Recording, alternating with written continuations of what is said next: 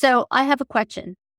Are you one of the billion users using ChatGPT today? I What am. other you are? I am too. Probably not as much as you, but for people in our audience, what other AI generated tools are you using? Are you using Dolly? Are you using Midjourney? Are you using Stability and their Dream Studio AI? I've tried that one, by the way. So I'm going to give you some stats. Since November 2022, when ChatGPT was released, adoption actually skyrocketed to almost 1.16 billion users. So consider this, between February and March this year, it actually grew 55%. So this year alone, ChatGPT is actually expected to generate almost $200 million in revenue. And by 2024, it's going to be 1 billion. So what's surprising is that 88% of the traffic to ChatGPT is direct. So it's considered this type of search engine, and it is now ahead of Bing and DuckDuckGo, generating almost 1.76 billion visits worldwide in the month of in the month of April. And that was up 12% from March. So suffice it to say, it's actually becoming a strong contender to Google.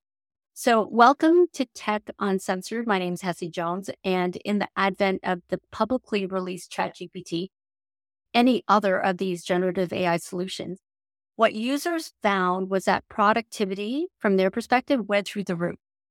ChatGPT could understand, it could answer questions beyond a normal search query. It could be a great source to brainstorm ideas.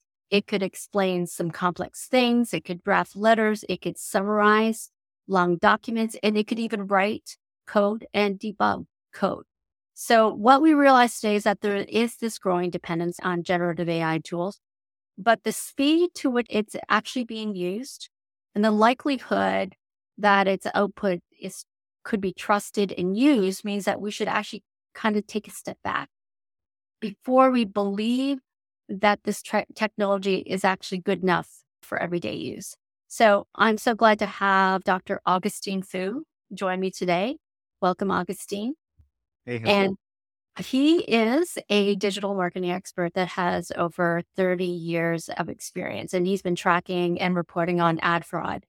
He's also the founder of Fu Analytics, and Augustine and I have converged many times when it comes to topics like fake news, AI and media buys, data privacy, as well as now generative AI. So we're going to be diving deeper into this topic, why it's taken the world by storm, why you should also be cautious and interrogate the efficacy of these kinds of tools, and more importantly, how you should actually be leveraging the technology on a day-to-day basis. So let's get started. Thanks, Augustine, for joining us. So you've been in the digital space for some time, and you've seen the advent of digital advertising before Google and Meta became the forces that they are today. So in your view, what has actually stood out in the last 2 decades? And when it comes to how I would say digital has been truly integrated and transformed in all our lives. I remember back in the day, like in the mid 90s, we were still trying to convince clients they needed a website. So a lot has happened in the last 30 years or so. These days, kids are always staring at their phones. They can't even part from their phones. So we now have constant and instant access to information. So we've seen so many industries be transformed. We see people's lives be transformed, and they're so dependent on the information they get online. But in doing so, we've kind of moved away from news sources. Like people used to get their news on TV, but now they're instantly getting alerts when breaking news happens. The problem is it's much harder to tell what's actually truthful versus not because it all looks real, right? And so it also plays into the hands of bad guys where they can actually be spreading false information. And now with these generative AI tools that can generate images and sounds, voices, and even video, it's made it easier. It's kind of democratized the tools to the point where even consumers can generate or impersonate someone else, right? So I think some of those dangers we've never really had to deal with, we're going to have to deal with. I've seen a lot of different things, both good and bad. I think today we're kind of here to talk about the balance of both, right? Because I think all these new technologies, just like any tool, like a hammer, can be used to build a house or it can be used to murder someone, right? So I think we have to take that approach and be more pragmatic and understand the limitations or the risks and the boundaries of these tools so that we can actually use it as part of our daily lives as well. Thank you. Let's start with actually defining some of these things. So let's start from the perspective of the technology itself. Can you give us, I guess, a layman's definition of GPT, generative pre-trained Yeah. transformers? So I think we're going to talk more specifically about generative AI, right? And there's different kinds. ChatGPT, most people are familiar with in terms of creating text or generating text. There's also things like Dolly, Stable Diffusion, and Midjourney for creating images. I think there's a new crop of video generators as well. But generative AI means the algorithms are going to generate some new things, and it's essentially remixing some old things, right? So for ChatGPT, they fed it the entire internet's worth of content up through 2022. And so it's a bunch of text, and it's essentially creating new remixes of the text based on what you ask it, right? So the prompt that you ask it. But it's really because it's a remix, you have to think of the limitations of whatever text was fed into it as training data. And then similarly for the images, which we may not get into too much today, but it's a remix of other images that it's been fed. And so in just using something like Midjourney, sometimes you see artifacts like partial watermarks in the images because it might have used images that were watermarked or copyrighted by somebody else. But again, we don't really know where those source images came from, who owns it, and even what source images were used in the remix. So that kind of gets into some of the potential risk of it, right? Because you don't know the origin of the data or the input that was used. So let's talk about how it's evolved because not long ago, there was this AI machine learning hype and everybody thought that this was going to go a lot faster than it has. And then last year, suddenly it just took off. From the perspective of just defining how it differs from what we're used to, what is the actual change? It's really not a technical change, right? So from my perspective, I've seen algorithms of different generations for many years. But, when you talk about machine learning and AI, artificial intelligence, it has been previously relegated to academia, right? Only certain people, computer scientists or whoever who were deep into this could use it because it was simply too hard to use.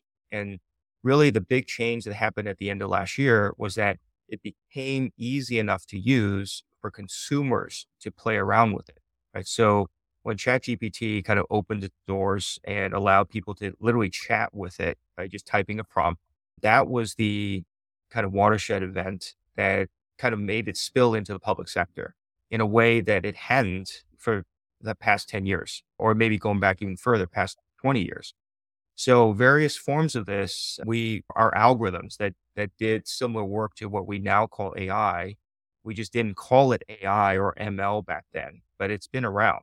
I think the main thing is that now consumers are able to use it. And that's why there's so many examples now, very funny examples, some good examples, some bad examples, but consumers are playing with it. And because of all the hype around it, it just kind of seems like it's a new thing.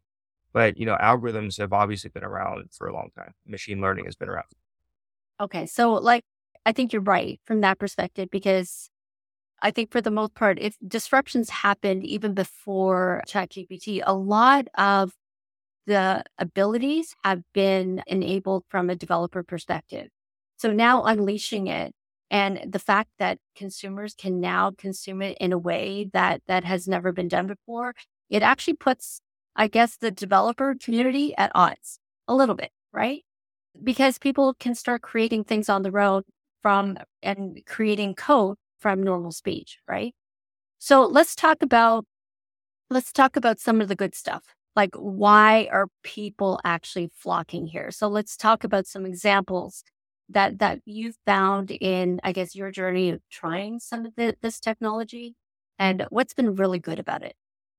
It's almost it seems like it's magical because you can just type a prompt, like ask it, write a 500-word article on this topic, and it'll actually write it in 30 seconds, right? So, like what would have taken a human hours and hours of labor to do is now done in 30 seconds. And in fact, most of the output is readable English sentences. When you're first seeing this and you've never seen this before, it literally seems magical. I think students have played around with it to do their homework for them and that kind of stuff. So we're seeing new use cases, right? But again, when you read the articles a little bit more closely, so what I've done is I've run some experiments. I write about ad fraud and digital marketing a lot. And when I ask it to write about digital marketing and topics that I'm very familiar with, you'll start to see it's missing the nuances. So it is full English sentences and it has the right keywords in it, but when you actually read it and try to think about the meaning of what it said, you start to realize you're at the boundaries of what it can actually do. And you start to realize that the AI doesn't actually understand anything that's writing. So it's just remixing the sentences in a way that is readable. Now it's really good at make me a list. So make me a list of 30 birthday ideas or make me a list of 50 questions people have about digital ad fraud. That's great, right? It just saves so much time. I use it in my daily workflow just to do that kind of stuff. I use a term called divergent thinking. It's really, some people might call it brainstorming. It's like, oh, you can sit in a room with a whole bunch of other people and brainstorm a bunch of ideas. But if you ask the AI, it can do it in 3 seconds, right? So it's really magical that way. The flip side is what I'm going to call convergent thinking, right? So the best example to illustrate what that means is arriving at a specific or precise answer. So the best way to illustrate that is math, right? 2 plus 2 actually equals 4. There's no other answer that would satisfy that. So when you have to arrive or converge at a specific answer, it gets much harder to do. So in the experiments that I've run with ChatGPT, when you ask it, for example, talk about my background or list out my background, it'll list things like I went to some university that I never went to, or may not even be a real university. And it'll say that I won the Ad Fraud Researcher of the Year award when that doesn't even exist. Okay. So in certain cases, when you need it to be precise, it's not very precise. But when you need it to write something like marketing copy, it's awesome, right? So I've written some of these examples. Like, write me 300 words about this single origin coffee from in the rainforest of Brazil or something. And it does a great job. The copy reads beautifully.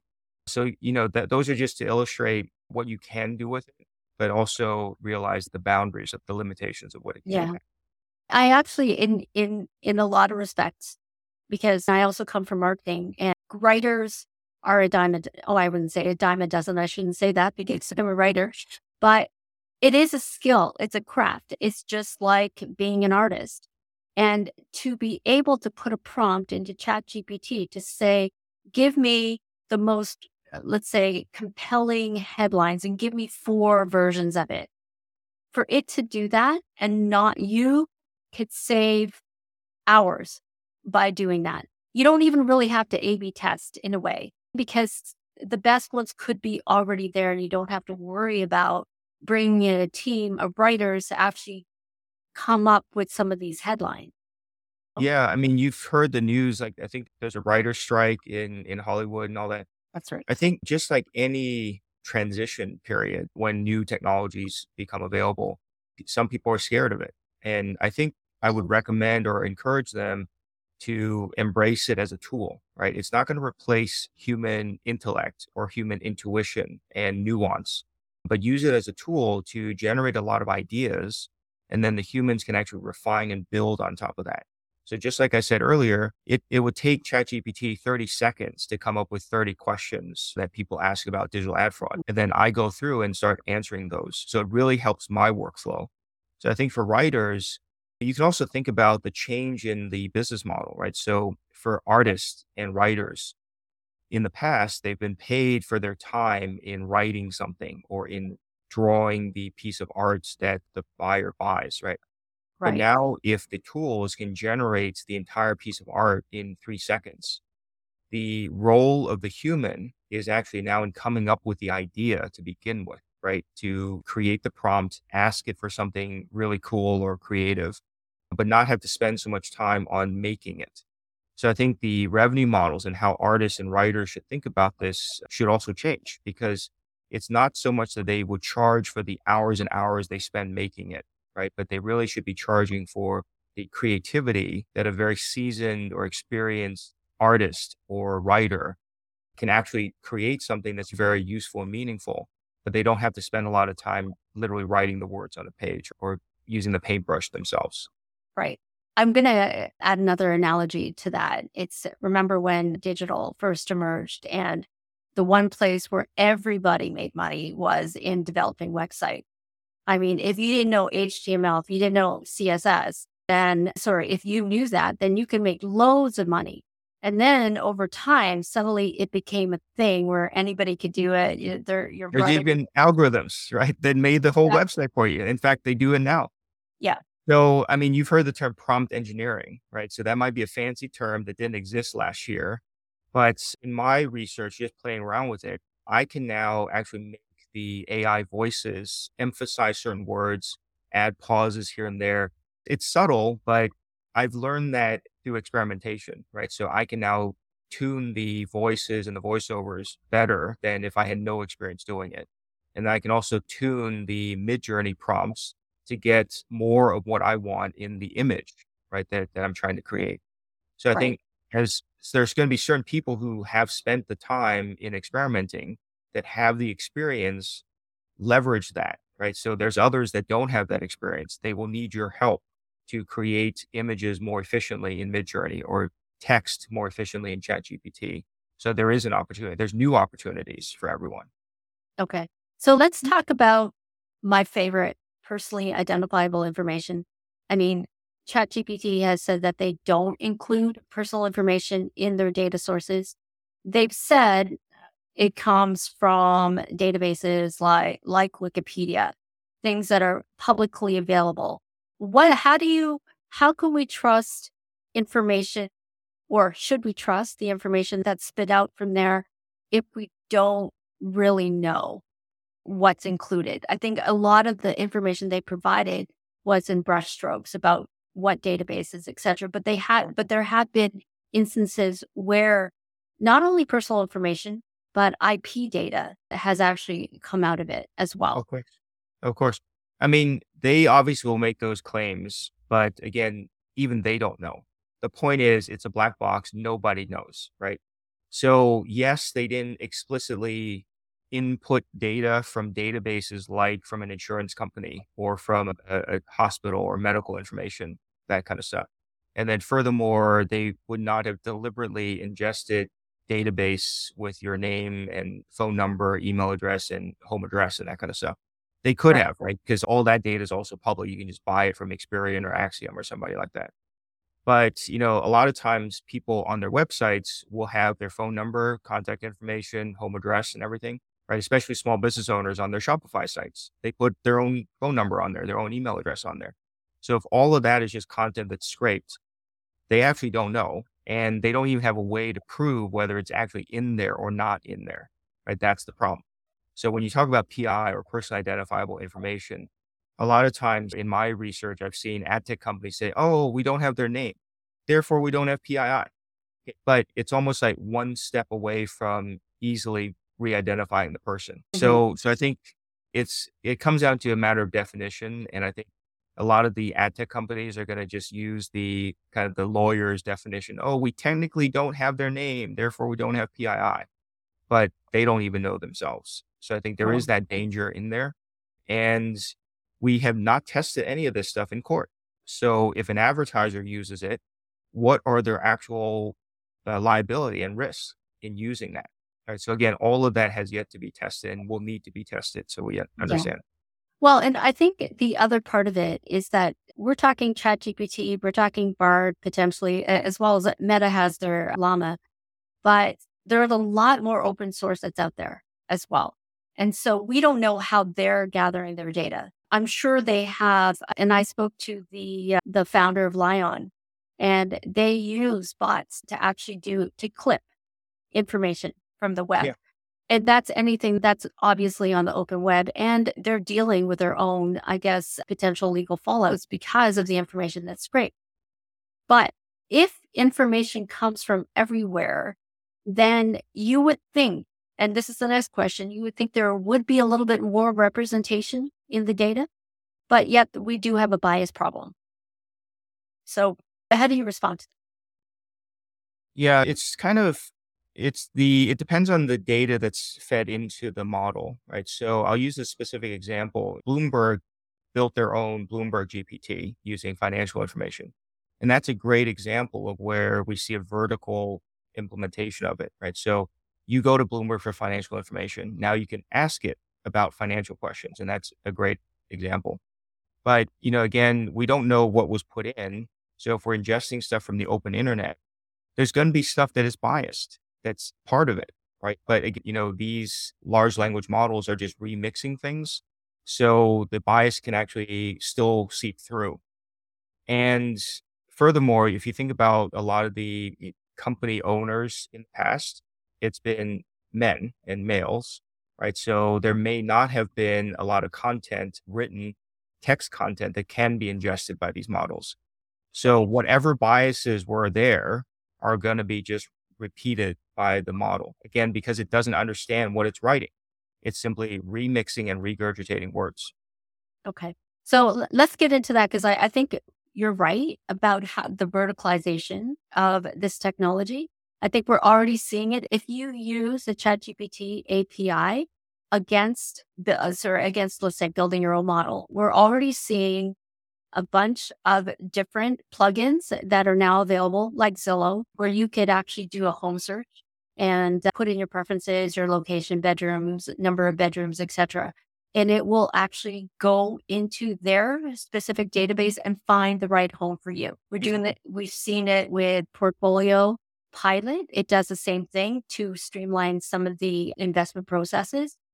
So when you talk about Bloomberg, and because they already have that advantage of having these databases, these financial databases, and being able to already, I guess, predict markets in the way that they have in the past, by superpowering them with this technology, they will be leaps and bounds ahead of everyone else. Correct?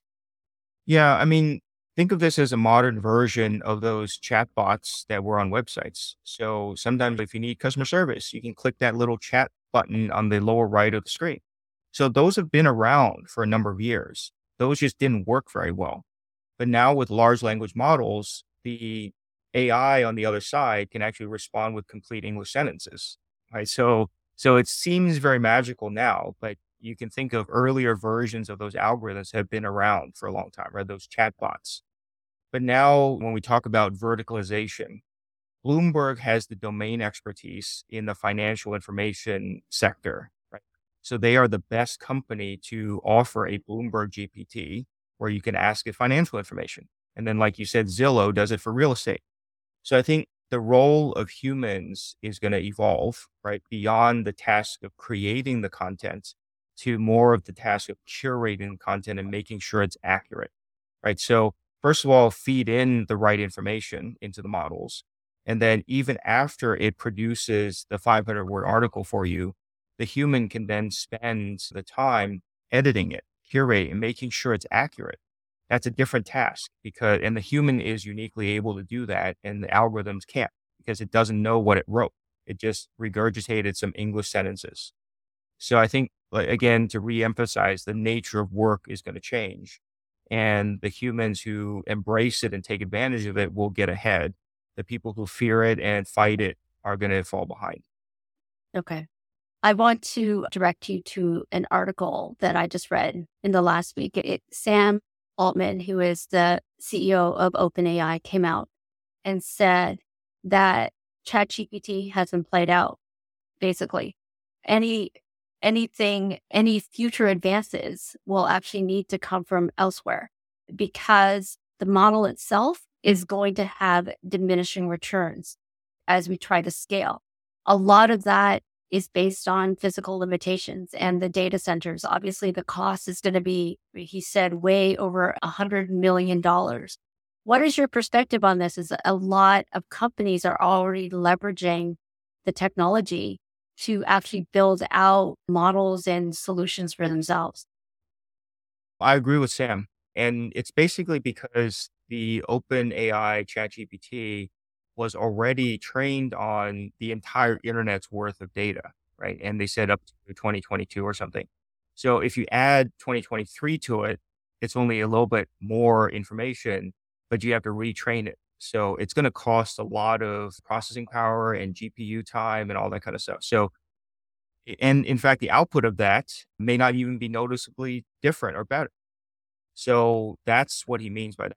But on the flip side, you see Stanford researchers spend $600 to train Alpaca, their own, right? So it's almost as good as ChatGPT. Most people won't even notice it's not as good, or they won't notice the nuances. So on the flip side, it can be extremely low cost. So I've also seen examples of where it is possible for new teams to create their own GPT based on training data. And you don't have to throw the entire kitchen sink of information at it. You don't have to put in the entire internet's worth of content. You can put in specific vertical content. So, like I said before, Bloomberg did that with financial information. Imagine if an oncologist or a Mayo Clinic or a specific hospital system who specializes in, say, oncology, right, or cancer research, put in that specific content and made their own. It is possible. And that could actually be better than some generalized AI or chat GPT that's trying to be everything to everyone.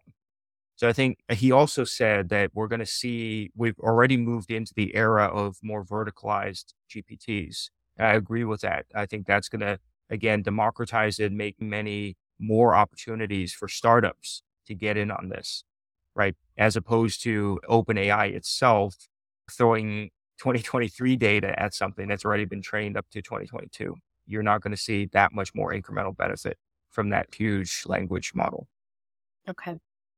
I want to actually get in some of the things that you've been doing mid-journey because we haven't talked a lot about the image production or art production side of GPTs. So, can you give us an example of how you're actually using it to be more productive? Yeah, so in the recent 5 days, I've been using Midjourney to generate images of spokespeople. And then I generate a voiceover based on a script that I write. So the voices actually sound very real. And then I kind of pair the image with the voiceover to make a talking head, right? Basically, an avatar that reads out the script. And those look very convincing. And those took less than 5 minutes to do.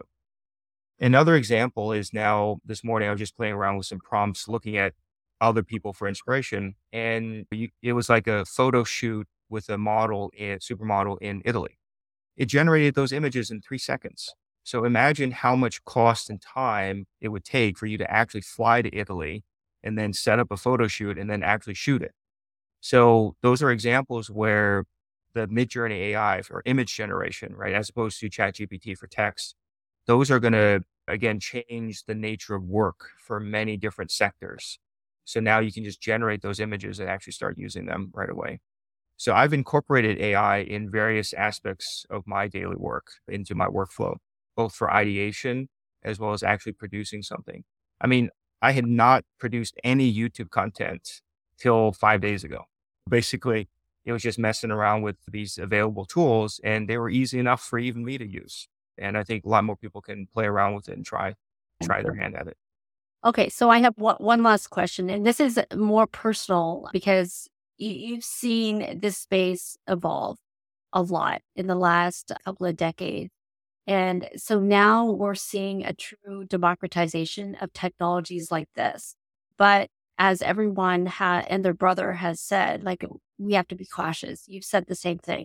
Like, what is your thinking around, like, how do we keep working with this technology, keeping it out there, but how do we do it in lockstep with being safe? So I'll use the cost of disinformation in here. So I did an experiment and I published this on my LinkedIn. Asked ChatGPT to write 300-word article on why COVID is fake or why masks don't work, so on and so forth. So you can just read the output on my LinkedIn article. But literally, because these tools are now available to anyone, literally anybody can write fake information, disinformation, and publish it somewhere, right? On a WordPress site or publish it to their Facebook page or whatever. So those are examples of where the tool can be used for bad purposes as well.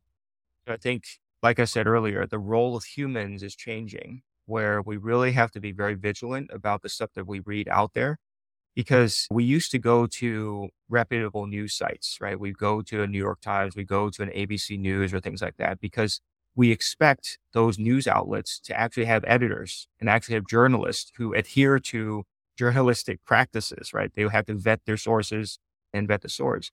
But now, when things are being posted so rapidly, we kind of lose sight of that. And also, if an article is now posted to social media, most people don't actually check where it came from.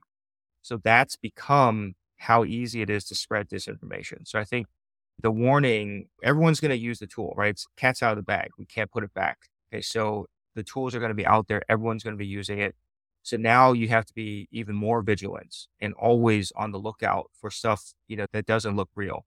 So one of the ways I do that is when I see a headline on Twitter or something, I actually Google something similar. I paraphrase it and see if there's any other news outlets that can corroborate that, right? Something as simple as that, just common sense, basic practice will allow you to quickly figure out, okay, well, this doesn't seem real because nobody else is talking about it, right? So some of those things people have to get more muscle memory to do, because the amount of false information out there is going to just dramatically explode, because these tools are just making it so easy, including images, right? So they can write the fake news story. They can even generate the image to make it look real.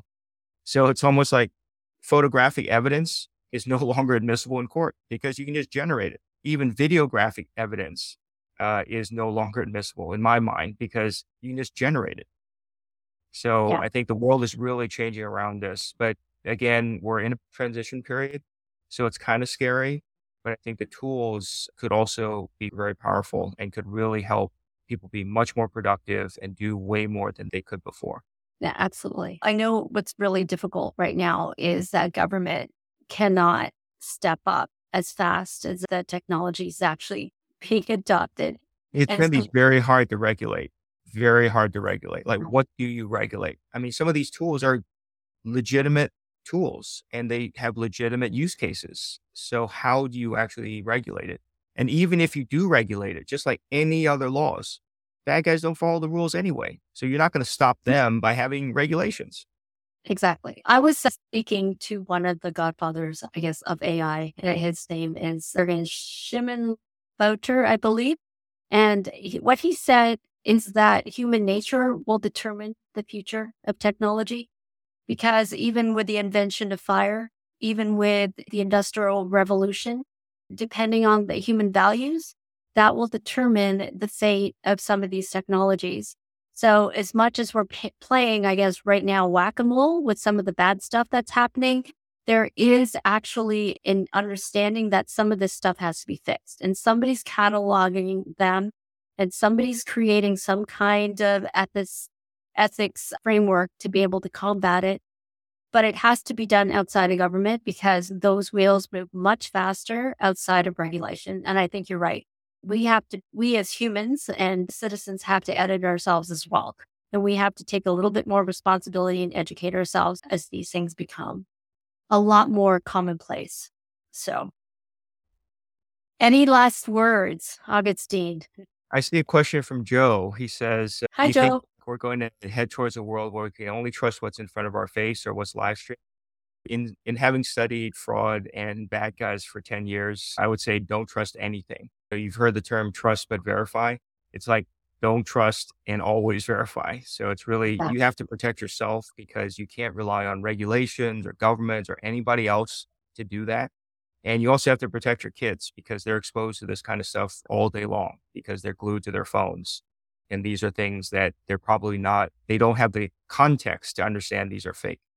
Right. The one thing I will say is that you can fight fire with fire, use the same technology that is actually creating spam, creating all these bad tools to be able to counteract that same thing. And I think that's one of the fastest ways to identify some of this bad stuff.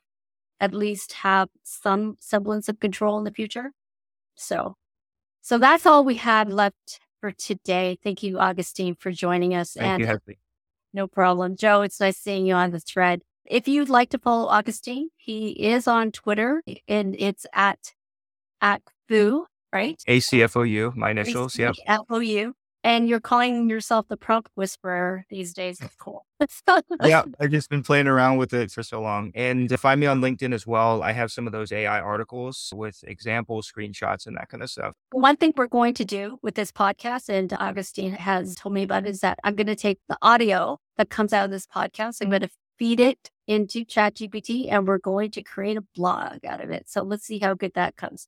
Anyway, so everyone, thank you for joining us. Tech Uncensored is also available on podcasts. You can find us wherever you get your podcast. Again, my name's Hessie Jones. I look forward to seeing you next time. Have fun and stay safe. Tech Uncensored, an Altitude Accelerator podcast, does not constitute a recommendation for any organization, product, or service. It's produced and distributed by BlueMex. For more Tech Uncensored content, subscribe where you get your podcasts and visit bluemex.io to join us on Discord.